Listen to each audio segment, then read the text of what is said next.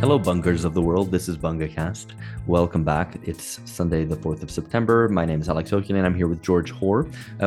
George is shortly going to be talking to someone about La Macronie, Macronistan, and the wider convulsions in France.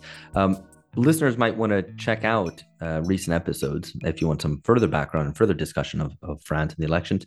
We have an episode with Chris Bickerton, which is episode 257, and episode 256 as well with Charles de Villeneuve, which discuss some background to the recent election before the second round, which Macron, of course, won.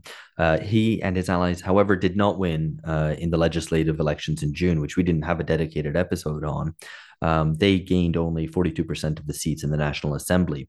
So some of what you're going to hear now is going to be a little bit more context to that. George, why don't you tell us who we're going to be talking to, or you're going to be talking to? So I'm discussing all of these things and more with Nathan Sperber, who's an independent researcher on political economy based in Paris and the author of a recent piece in American Affairs, Muddling Through in Macronia, How Populism and the Establishment Intertwine. And that's on many things that we discussed, so the political economy of France and the longer term prospects of Macron and Macronia. And listeners should also listen to an episode on the Gilets Jaunes back at episode 64. So quite a bit of an old one, but some of that, the context, because we do discuss that quite a bit as well. But I hope that people get something out of this interview. So just quickly before we do that, you need to explain to people, George, what is a cassoulet? Because I think this is important terminology. Right. Yeah. So a cassoulet is a delicious French stew, which if listeners haven't made for themselves, go and treat yourself. It's it's a white bean stew from the Southwest. Yeah, I think it's a southern rich dish, and this will become relevant in the context of the interview. I haven't had one in ages. It's like a feijoada, but a white bean feijoada. But I'm a big fan. It's peasant food, but also you say that with such distaste, Phil.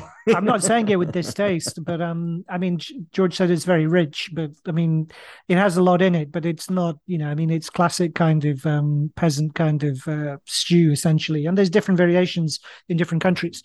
But also, I just like our listeners, because you need quite a few ingredients to make a cassoulet work, and it might be difficult given the current problems that people might be confronting with food inflation. So the food, I'm just indicating the fact that I have concern for the plight of the masses, right. And not just kind of spaffing off about the expensive dishes they can make for themselves. There is a term in French for something which is just fills you up, and étouffe chrétien. Or étouffe chrétienne. I probably got my accordance wrong there, but anyway, it's like French Christian stuffing, or stuff the Christians.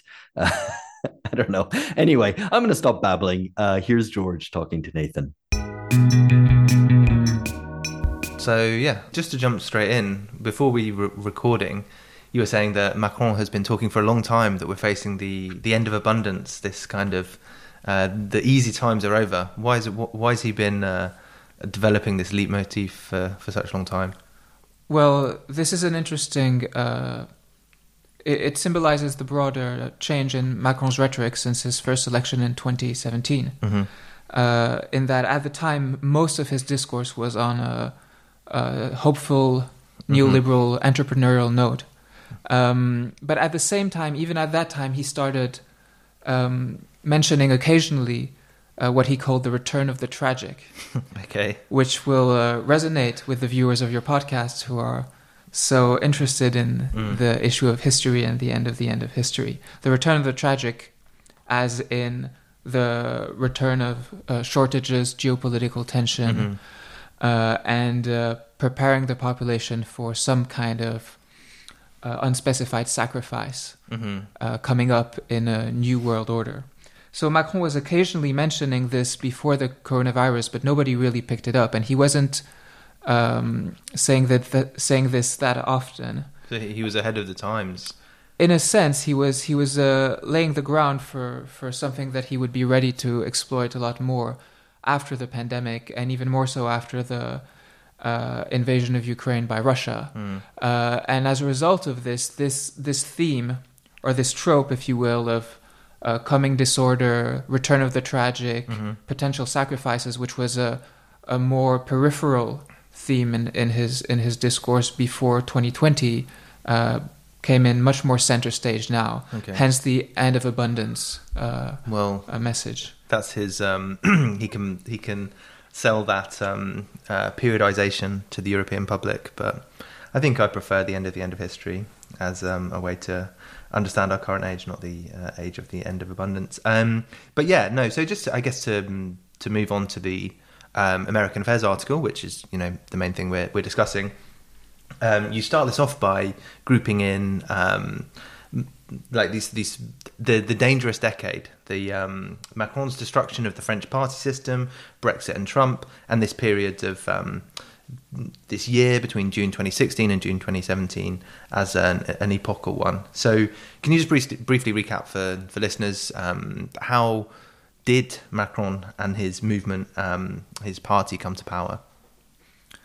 Well, he came to power in 2017 in an event that was not only his personal triumph, but it was also at the same time the collapse of the two-party system that had existed in France since the 80s or so, in the sense that for several decades, typically control of government would switch from one party to the next, meaning on the left, the Socialist Party, which had by the mid-80s become very moderate and accommodative with capitalism, and on the right, the various iterations of the historical Gaullist Party that had been created in support of de Gaulle more than half a century ago.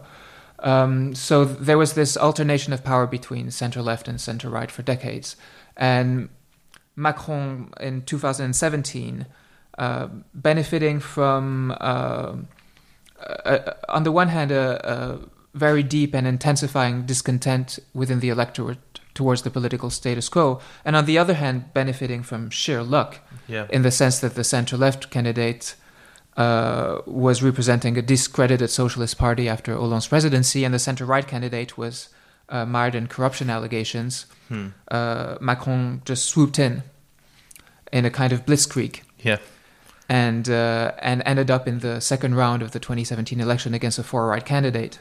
And from then on, the lesser of two evils logic applied to most of the electorate that was not, say, ready to cast a vote in support of the far right. And Macron became French president in a very sudden event that would be hard to imagine in, say, the US or the UK, where the steady alternation between two parties has, in fact, despite everything, remained incredibly resilient for a century or so, or even more. So he saw a gap in the market, showed great entrepreneurialism, get up and go. Exactly. And he took that opportunity. I guess so. You were sort of talking there about the two main parties, these having contributing to his good luck through their various failings. But I mean, do you think this? Would you say this is a broader change in French politics? This was a moment of the replacement of parties with personalised movements, and this is the new normal for French politics. This encapsulates some of the change that has happened in, say, party politics. What is interesting with what happened in 2017 with Macron's election is that France's political sphere was in complete disarray. Both establishment parties were routed, and most of their politicians were simply out of the game. A new party came. So party politics in France was completely upended and radically transformed, or if you will, revolutionized. But this revolution was truly confined to the sphere of day-to-day political life, or party politics, let us say, without changing that much in the rest of the country. But the way, to come back to your point, the way party politics operates in France did undergo an inflection in 2017, not only in the advent of Macron's presidency, but also in the fact that from this point on, it became clear that more individualized, personalized political ventures, whether you call them parties or movement, or personal parties or personal movements, or charismatic movements, seem to become more successful as compared to parties that had existed for a long time, were more institutionalized and were not necessarily associated with one charismatic leader at all times, meaning the Socialist Party and the neo-Gaullist right. These older movements were taken out of the game. In a sense, they lost the competition not only to Macron, but to a new force on the left, which was La France Insoumise, or Unbowed France. France. If you want to translate this, insouciant France, unsubmissive, non-submissive France. And that movement was also a new kind of political entity that proclaimed, we are not a party, we are a movement, which was a way at the same time to insulate the top of the party from a broader militant base, but also to justify the fact that only one individual, in fact, completely represented or spoke for the movement. Mélenchon. Which was Mélenchon. No, it'd be good to get into that particular movement in a bit more detail in a bit. But I guess another bit of context in the article before you kind of move into the political economy of it, and also what Macron or Macronia represents, is France's long simmering crisis. So what are the key? I mean, long simmering sounds like a slow cooked dish. So not to extend the metaphor too much, but what are the main ingredients in this cassoulet of disruption and crisis? Right, exactly. Well, France is a pessimistic society to start with, and an interesting thing in France, perhaps, which is different to other Western countries, is that the sense that we as French are steeped in crisis is a kind of common sense that has become dominant in France, not in very recent decades, but in fact since the 70s. So I remember going into school in France in the 90s, and our history classes would basically tell us that we were, as a country, in a crisis since the oil shock of 1973. Right. And which can be explained in the fact that France's economy and growth rates were pretty remarkably high for European countries in the 50s and 60s, and then really declined to a rather tepid economic performance from the 70s onwards, with rising unemployment. So for this reason, by the 90s or 2000s, France was considered by its own public and by the French electorate itself to be in a very unenviable position of poor economic performance and long-term crisis. As in, our days and our generation is doing worse than the post-war generation.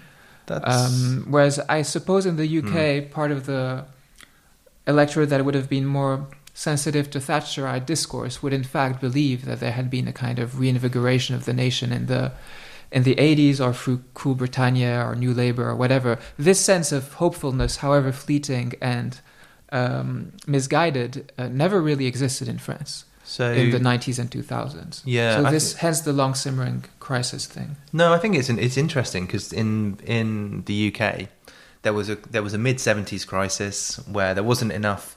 The grave diggers were on strike, and so there were bodies piled up, and there was nobody taking away the trash, and that was one crisis. Then there was some disagreement between. This is like the stereotypical version of British history that I'm trying to remember from sort of primary school. Then there was some sort of disagreement between Thatcher and the miners about something or other, but that didn't really represent a crisis. And then there was the Falklands War, which was a great British military victory. And then there was Cool Britannia and Euro '96. So the story was one of endless optimism since the mid '70s. So very different to the pessimistic French story.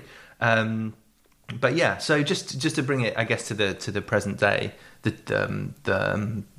Gilets jaunes, who we've talked about a lot on this podcast, and COVID, which we've also talked about a lot in this podcast. What's the kind of your take on these additional, more recent layers to the French picture and self description as a nation of crisis? Right. Well, the link to from the, say, long-term chronic sense of pessimism within the French public since the 1970s and the more recent political upheaval of the 2010s, such as the Gilets jaunes, and even, in a way, Macron's own election, would be the repercussions of the 2008 financial crisis. And in this sense, France's crisis became more synchronous in the 2010s with that of other Western countries.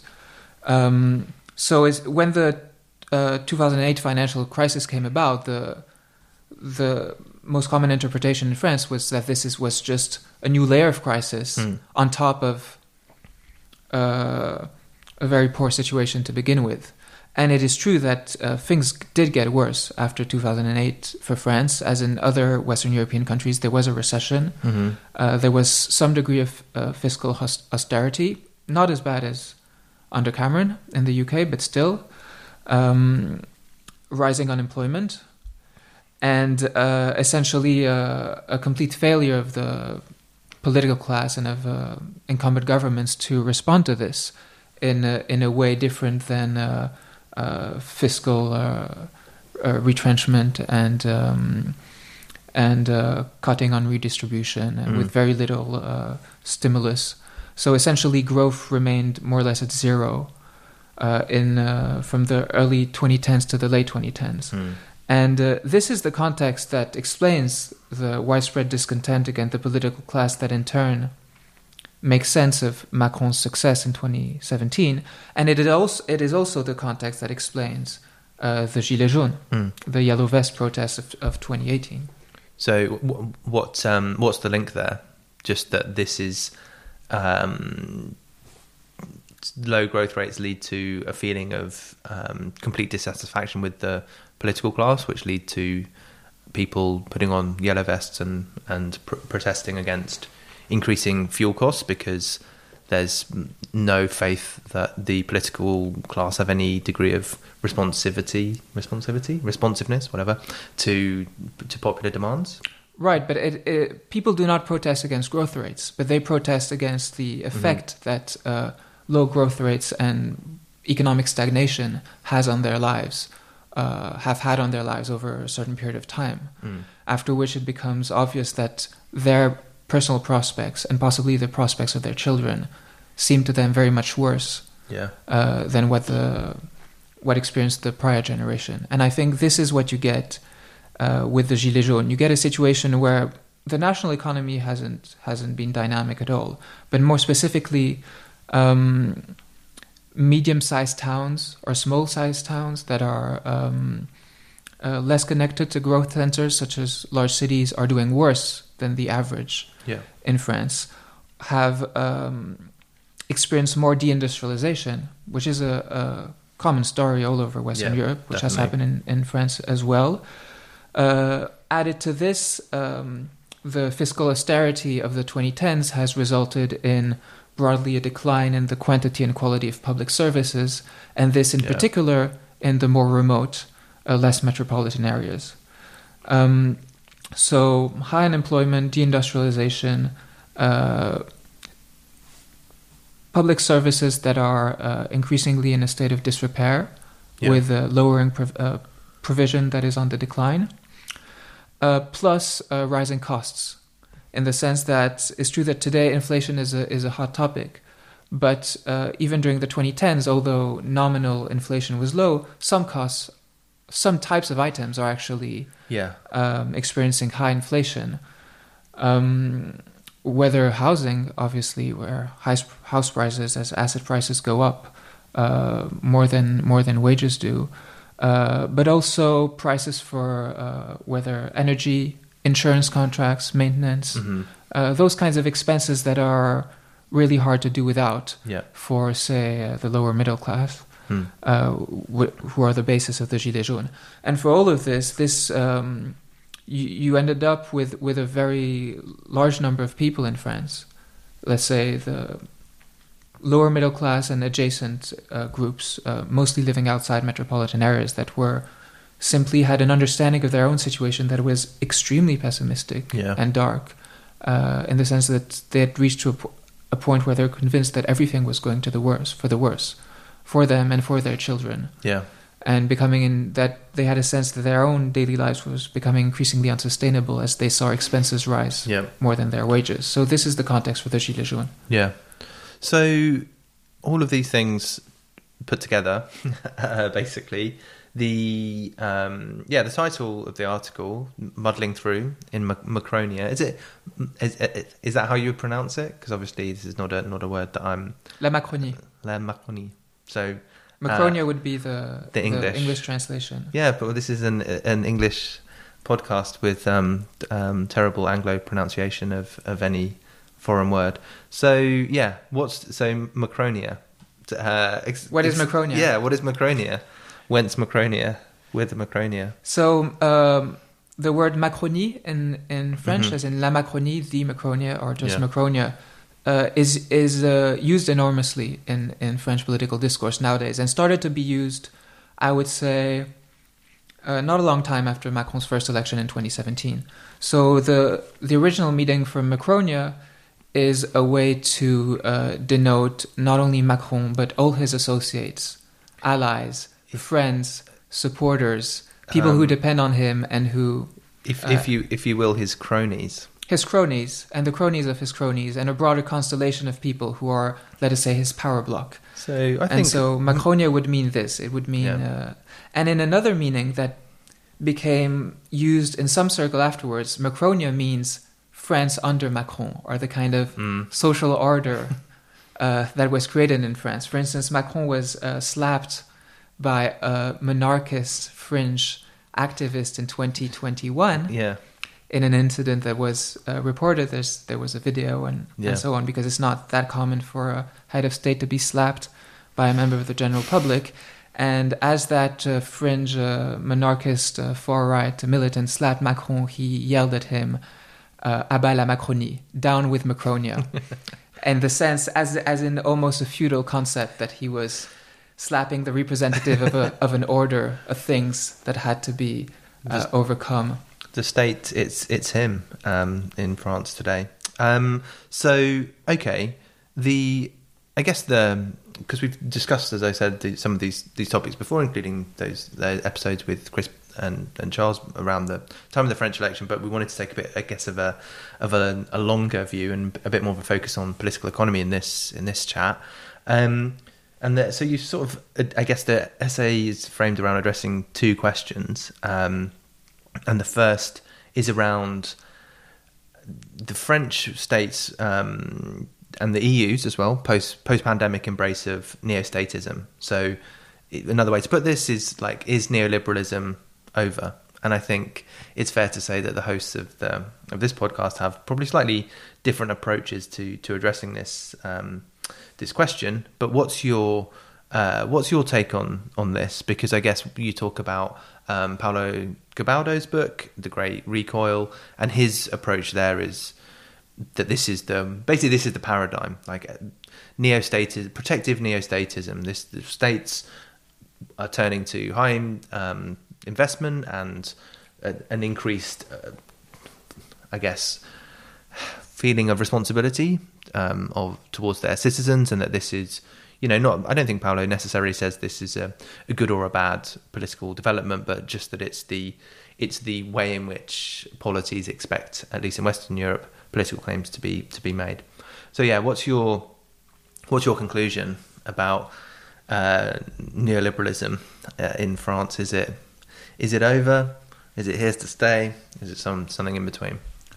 Well, my perspective is that this is an important question, and it should be unpacked in more than one way. In the sense that, is neoliberalism over? Well, you could discuss this at the level of political discourse and rhetoric. Yeah. You can discuss this at the level of policy. What are the policy plans put forward by governments? And you can discuss this at the level of prevailing economic structures. Are the pre-existing economic structures still reflective of neoliberalism or not? Yeah. And then after having unpacked it in this way, you can unpack it further into different realms of economic policy, say industrial policy, welfare policy, trade policy, and so on. So this is a complicated issue, but I think it is an important one. And at least after having unpacked it in this way, the answer for some of the aspects would be yes. And this is also what I try to elaborate on in the article, is that through the pandemic mostly, and through political expediency and decisions of Macron himself, and broader changes in political discourse and atmosphere in society, somehow the neoliberal rhetoric has kind of quit the scene. Yeah. Which is worth noting. In terms of agree. policy, some policy initiatives indeed seem to be trying to move beyond neoliberalism, but they may face obstacles. And at the same time, broader economic structures and socioeconomic institutions remain very much the product of decades of neoliberal restructuring, as you would expect. Absolutely, yeah.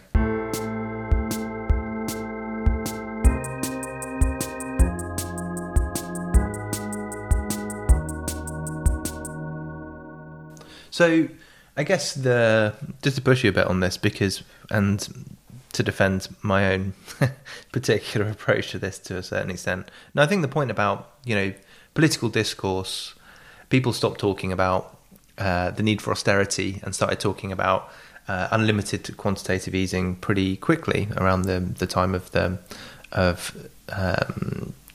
COVID. And I think this led some people to conclude that neoliberalism was over, that we had managed to find an agent of history in the virus which had conquered the neoliberals and is going to produce some new variant, if you will, of capitalism. But I think Wolfgang Streeck's approach is much more to focus on essentially what is the relationship between politics and the economy. And I think in this sense that neoliberalism is a process of encasing the economy from political decision making. In this sense, I was going to say the EU when I meant neoliberalism. That's they're not exactly the same thing, but they're obviously related.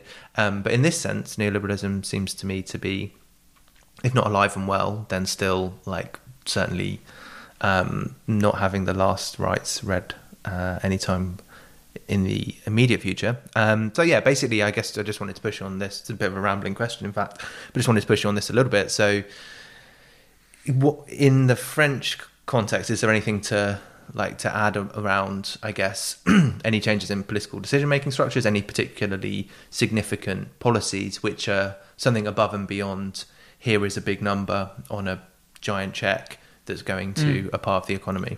Well, my perspective on this is to say that insulating economic policy from, say, democracy or the potential for mass deliberation and decision is not unique to neoliberalism. And as such, the concept of neoliberalism ought to be distinct from that, as having some kind of policy substance. Yeah. Because you can insulate planning from democracy. You can insulate various types of economic institutional orders from democracy. And I would say that if, or to the extent that there is a new status turn in France, or even more broadly in Europe, it looks to be rather well insulated from democratic pressures in any case. So it would be a transformation, a revision, and partly simply discarding some neoliberal policy recipes, but that would still very much be in the hands of an elite, and this would be especially so in the case of France, where the technocratic elite and the financial ministry in particular would be the people controlling this, and without any political force at the moment, at least being in power, that would aim to make this a broader, more popular, more democratic process. So, I mean, do you think they're going to face any challenges from the loss of the neoliberal, there is no alternative justification for policy decisions? I mean, so the way you actually phrase it in the article is fading away as a guiding paradigm. I mean, that's a question mark in the essay. I mean, if this like set of arguments or set of ways of justifying things is no longer available, is this going to lead to some challenges, some greater obstacles in legitimizing policy directions? Well, not necessarily. It depends what replaces the rhetoric. Good point. There's one understanding whereby neo-statism, whether, say, industrial policy or massive public investment or greater government control over trade or transnational financial flows, that all of this, by putting the actions of government a bit, making it more interventionist and endowing it with more influence over, say, specific economic activity in a more finer-grained way, all of this makes it, say, ripe for politicization, because the public would see that the state has its hands on the economy to a greater extent, although it always had, but to a greater extent than it had before, and therefore the public would be more likely to see economic processes as potentially politicized or open to mass intervention. However, I think it's not enough to just nurture this hope. The fact is that the precise words and rhetoric that substitute for neoliberalism will, in a way, can preclude democratization of the economy in this sense. And what I tried to say in the essay is that, and on this point, on the point of rhetoric, not so much policy or economic institutions, but on a point of rhetoric, there's really something to Paulo Gerbodo's writing. He puts forward what he calls the master signifiers of sovereignty, protection, and control, which are relatively vague, but are increasingly invoked.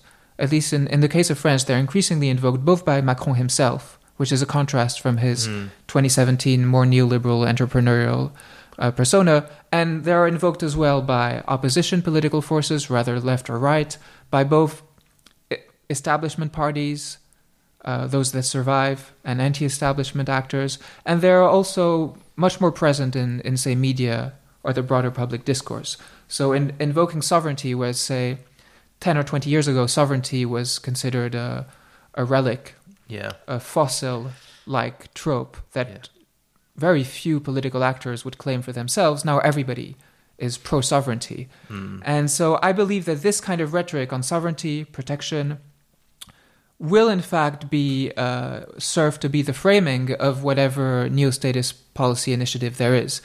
In relation to a turbulent world, the need to protect and make France more sovereign in a dangerous, turbulent world facing war in Europe, the rise of China, and dangerous viruses, and so on and so forth. And if it is embedded in this kind of rhetoric, you can easily imagine that this will in fact allow persistent technocratic control over this, and little democratization. It's interesting, right? Because the justification or the need for sovereignty and control and to a lesser extent, well, actually, and equally protection, those three things, they're needed because France is vulnerable, because the French people are vulnerable. It's a vulnerability justification of these things. But of course, I'm sure he's not listening to this podcast, but if he were, I would say to Macron, be careful. These concepts, particularly control and sovereignty, can things might get out of hand. You've got to be careful what you suggest to people. I mean, in the Brexit context, obviously this slogan "Take Back Control," which was undeniably very powerful, ended up unleashing some political forces which were very disruptive, to put it mildly, in British politics over the course of many years, and had to be then neutralised with a counter slogan, "Get Brexit Done," which obviously is trying to put the genie back in the bottle, or the contents of Pandora's box back in the box, neither of which of course is possible. But no, I think that kind of leads us a bit onto the forces outside of Macron and the potential anti-establishment movements. And I think this is the second question in the essay, which obviously is related to the first, which is how are the ruling institutions and incumbent elites going to be able to accommodate the ascendancy of anti-establishment movements? Are they going to be? Are these movements going to allow themselves to be co-opted, or are they willing to embrace the more radical aspects potentially of their rhetoric? Are they going to tear the whole system down? So who are these actors that I'm alluding to in your view, and what do you think about their co-optability or their appetite for destruction, to put it in that way? Well, essentially what I'm trying to do in this article is also talking about these anti-establishment forces. Mm-hmm. So in the French context, that would be on the right, the Rassemblement National, former Front National or National Front, the far-right party, led by Marine Le Pen. And on the left, it would be France Insoumise, France Unbowed, led by Jean-Luc Mélenchon. And these two parties existed and in fact grew in prominence in the 2010s. But what I'm trying to do in this article is move beyond the dominant rhetoric since the 2010s of opposing, say, technocrats to populists or nationalists to populists, and perhaps think about the potential for more amalgamation or intermingling between so-called establishment and anti-establishment. So the fact is also that whatever has happened in the past decades, election cycle after election cycle, it is true that the vote share, the aggregate vote share of anti-establishment candidates, so these two parties plus an array of smaller ones, seems to increase inexorably, in a sense, which of course poses the question of what will happen if whether this anti-establishment left or the anti-establishment right or some kind of alliance makes it into government, which is a realistic prospect, whether in 22 or later, and whether it takes the form of these two movements or whether these two movements in fact could transform into other movements. The precise actors that will represent this potential breakthrough into government is uncertain who they will be, but I think it's an important question for the future. And what I suggest is that it would not take the form of a simple collapse or ruin of the establishment. It would be more an uneasy, difficult process of co-optation and intermingling between establishment and anti-establishment elements. So a kind of France unbowed and on the go kind of model, potentially. What I guess, because we could talk about either one of these two groups for quite a long time, but what's your how would you summarize their appeal? What are they about? So I guess the one particularly sort of interesting question is how they're what are the similarities between France Insoumise and so between Mélenchon and Le Pen as political actors, and between their two movements? Well, their political platforms are widely divergent. Yeah. So I really find any prospect for an alliance between the two extremely unlikely. Yeah. What they share, of course, is, and have always shared, although it can be seen as rather superficial, is simply a rather virulent criticism of incumbent political elites. And thereby, de facto, they both attract sections of the electorate that are the most alienated and hostile towards the governing class of France. So this, obviously, they have in common. They are very different in origins, since the far-right party actually originates in a group of, say, former Nazi collaborators and nostalgics of French Algeria, whereas the La France Insoumise originates from a left-wing splinter group from the Socialist Party. Yeah, they have very little in common in terms of background and political culture. But they do both mobilize and appeal to the sense that the political order has to be radically overturned, and not only overturning party political life like Macron did, but by overturning the political order, also potentially overturning the socioeconomic order, so this is what they have in common. Do you think they're equally co-optable? I guess, this is the question that you sort of, the counter elites on the radical left and radical right, like, are they preparing themselves to be co-opted by the system? Are they looking in a, I guess, more opportunistic way to enter the elite rather than to replace it? To enter the elite rather than to destroy it.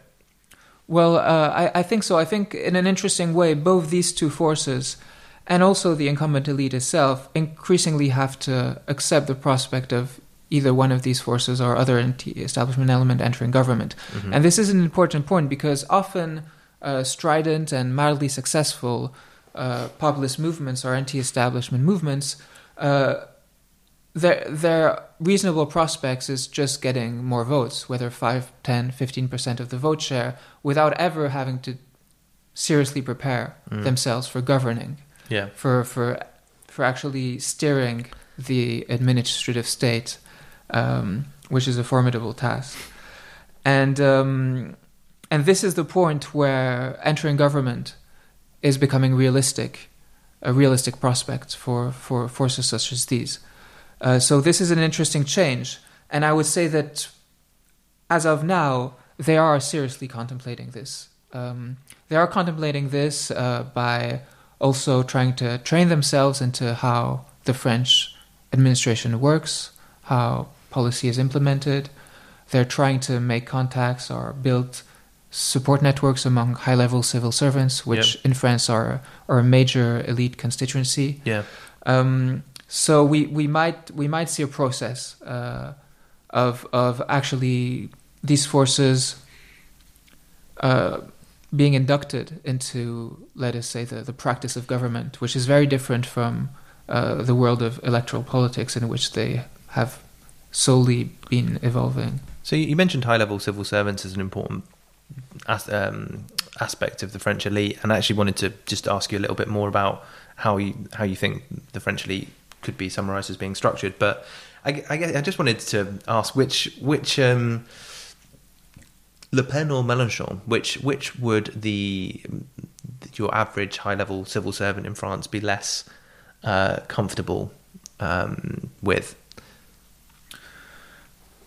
I would say, since most higher civil servants in France would have an old, very moderate SOCDEM, social democratic sensibility, a lot of them would find working with the far right extremely loathsome. And although they have no sympathy for Mélenchon, they might possibly still prefer him after all. But it will not be these will not be the people who choose. They will have to deal with whoever. Yeah, that's. I guess I was just thinking about the civil service in this country and their particular political leanings and distastes, and because I guess it's in. So to move on to the question, I guess part of the reason why I asked that is because your view of the French elite is that this, the French civil service, this is an important pole of the French elite. So how do you see this as structured? And also, I mean, do you think this is this a case of French exceptionalism? Is this the French, the universal class, the civil service in the universal nation of post-revolutionary France? Is this a special case that no other country is able to follow, or is this actually something which in general, we should pay more attention to the role of the civil service and high-level civil servants in constituting the elite? I'd say both. I'd say that the civil service, wherever, say among Western countries, is one part of the elite that is the general public is least familiar with. Yeah. And this is not a good thing because even if in countries where they are reputed to be quite weak, as in the United States, they do in fact play an important role, and especially when they enter into political conflict or disagreement with the nominal heads of the executive, as happened under the Trump presidency. Yeah. So I do believe that in terms of understanding elites, upper civil servants or administrators are one section of the elite that is too often ignored or overlooked. Now, to come to France, there is, in fact, a French exceptionalism in the sense that the French higher civil service does follow a broader administrative system that endows it with a lot of power, influence, and autonomy to a greater extent than what exists in the UK, and to a very much greater extent to what exists in the US. I think that's an interesting thing if to discuss, let's say, the broader sociology of Western elites. In a sense, the business classes, potentially in different Western countries, are more alike than the administrative classes of these different countries, because the corporate form has essentially overtaken economic life in the globalized West for decades. However, legal models and administrative models of government do bear the hallmarks of a longer-term history and contrast in national traditions of politics. So in this sense, there is simply more room for national exceptionalism in the area of administration and civil service than in other realms. You could also argue that the business elites in general are more networked and outward-looking with their business dealings and their transnational buy-selling, whereas the administrative elites are, by their nature, much more inward-looking, attending to with the exception of, I guess, foreign offices and externally facing civil servants, attending to the challenges and problems of the nation. So, yeah.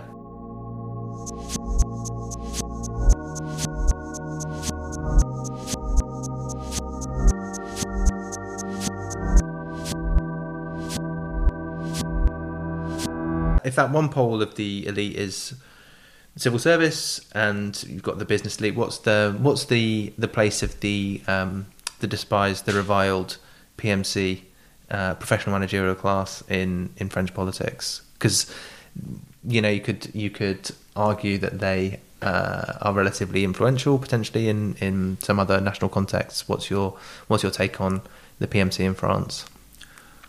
Well, if by PMC you refer to, let us say, urbanized middle classes or upper middle classes that have an outsized presence in, say, media, entertainment, culture, and so on, broadcasting. These people would be, I would say, a sub-elite in the French context, and although they are definitely very influential in setting the tone of public discourse, and have an influence on media discourse or broader, say, ideological trends in society, I wouldn't see in them a part of the truly incumbent elite. They're just under that level. Okay. And one thing about them is that they're numerically, they do not matter that much in electoral politics. So although they control some levers of influence enormously, such as the media, the levers of national level electoral politics, they control less. No, I think I think there's something to that idea of a sub elite. Plus, possibly in the French context, both the business elite and the administrative elite see themselves as very much above what you would call the PMC, and are somehow absorb PMC tropes and notions and agendas to a lesser extent, perhaps, than, say, in the US, where the Democratic Party elite is completely open to injections of PMC agendas in its own agenda. In France, possibly the upper reaches of the elite are somewhat more insulated. Insulated sociologically or ideologically? Do they have at all levels? I would say. I mean, is this a result of a more hierarchical society? Yeah, to be sure. Okay, interesting. But I think to move on to the final part of the discussion, but the main man himself. So, I guess Macron, arguably the most significant at the time we're talking, the most significant politician in Western Europe. I mean, that's flattering. I said arguably, and it would have been Merkel previously, but if you're gonna write something about one politician who embodies all of the contradictions of of a central European state and also has a massive influence on the EU. He's on the short list, at least, let's put it this way. Perry Anderson, and you reference his characterization of Macron as an antibody of the system. What do you take this to mean? You say he's a neoliberal populist. Like, what is his significance? Is he the world spirit, not on horseback, but in the back of a chauffeured state car driving through Paris, avoiding being slapped by the citizenry, or is he a lesser figure? He is his own trajectory and transformation is symptomatic of broader change of world historical significance, if you will. Wow. I would say that the whole point of one of the main points in that article is to start with Macron in his 2017 version, meaning an antibody of the system that emerges and blitzkrieg-like takes power by neutralizing whatever populist challenges arose at the time, or as say a neoliberal populist. And it's true that in his early years, Macron had a very clearly neoliberal policy agenda.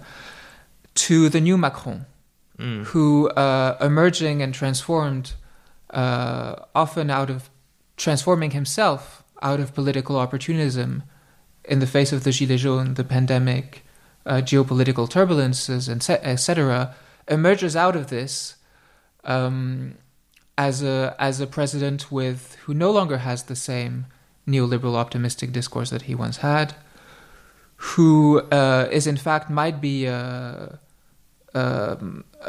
transitional figure towards more introduction of anti-establishment elements in the political system. So his own discourse would be itself, and his own actions would reveal a broader transition. Yeah, that transition would be from neoliberalism to something else that, for now at least, is no more than a very half-hearted neo-statism.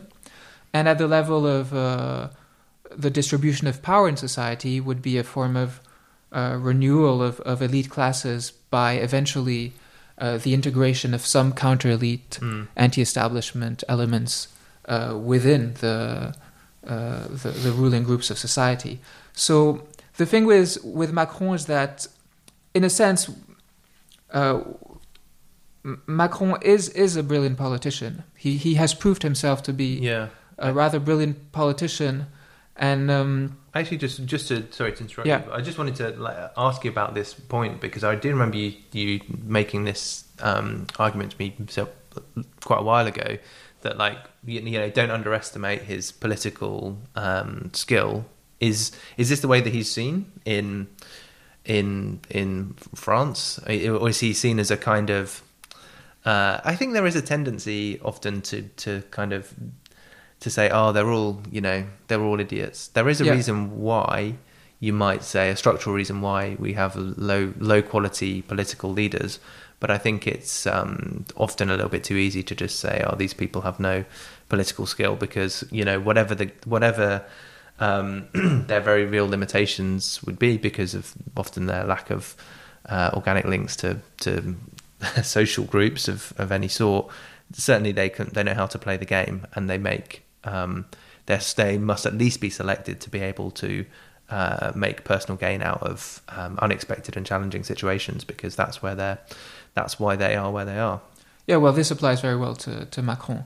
I think Macron, is not broadly admired as a brilliant political operator in France, because very often people would tend to despise politicians that they also happen to oppose. So Macron is a very unloved figure. However, as a political player and as an operator in the political space, he has proven himself to be quite superior to his predecessor Hollande, who stumbled and fell and destroyed his party. Right.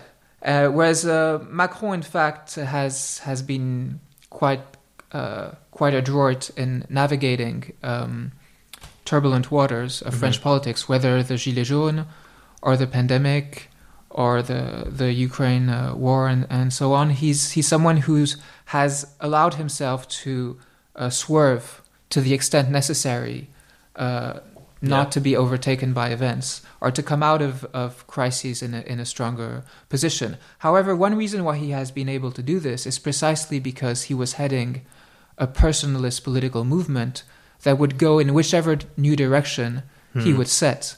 So, in a sense, everything is much easier if you are controlling a political movement or organization totally, as opposed to having to please or make compromises with various factions or orientations within your own party, which is obviously what happens in a more established party system like the UK. Yeah. So I guess to wrap things up a little bit, the future post Macron, or even his immediate prospects. It's often, I think it's good to put people on the spot a little bit if you have any concrete predictions at this point. Anything that you want to go on record saying you think is going to happen or is not going to happen, so that you can prove the doubters and the haters wrong by saying, look, I said this at this point, and then we can we can try to re-edit the interview after it's released if these get falsified. Now, of course, we wouldn't do that. You've got to stand by your wrong predictions as well as your right ones. But yeah, what do you think the future holds for this world historical figure? Well, I do venture and make predictions in the article, which is already putting me on the spot to some extent. But it's true. For instance, I am predicting some kind of amalgamation of rising anti-establishment counter-elites with the established elite. I think this may very well happen. But as for predicting who or which political force will indeed rise in the upcoming electoral cycle, that's just too hard. It's very uncertain. We just had an election in France. Yeah, there is currently a hung parliament, in the sense that the largest political group is the Macronist group. But who knows what parliamentary alliances might be formed in the upcoming years. One scenario that is relatively likely, and to which I would assign, say, a 50 or 60% chance of happening, is that Macron will dissolve parliament before the end of the parliamentary term, because the French constitution, which gives a lot of powers to the president, allows the president to dissolve parliament and call for an election whenever he or she wills it. So I suspect that if there is some kind of blockage in parliament going on, or if some political force, say France Insoumise or Rassemblement National, stumble for some reason or other and have a moment of being unpopular with the public, Macron could very well try to profit from this moment by dissolving parliament and trying to regain his previous majority. Right, that may happen. Okay, I think that's sufficiently specific. I mean, yeah. In the article, I mean, this is the major prediction of importance, that the next stage of French politics looks to be some kind of amalgamation of those anti-establishment actors with some aspect of the current elite, which is I think that's an interesting note to finish on, because I guess it raises questions in other national contexts as well, like what are the I guess after the populist decade or the dangerous decade or whatever, what are the responses going to be of elites to the representative of the forces that were dissatisfied, that continue to be dissatisfied, that had been displaying their anger in the previous decade. But anyway, we could continue to talk on that for ages. So thanks very much for joining us, or joining me this afternoon. Well, thanks for having me. Brilliant.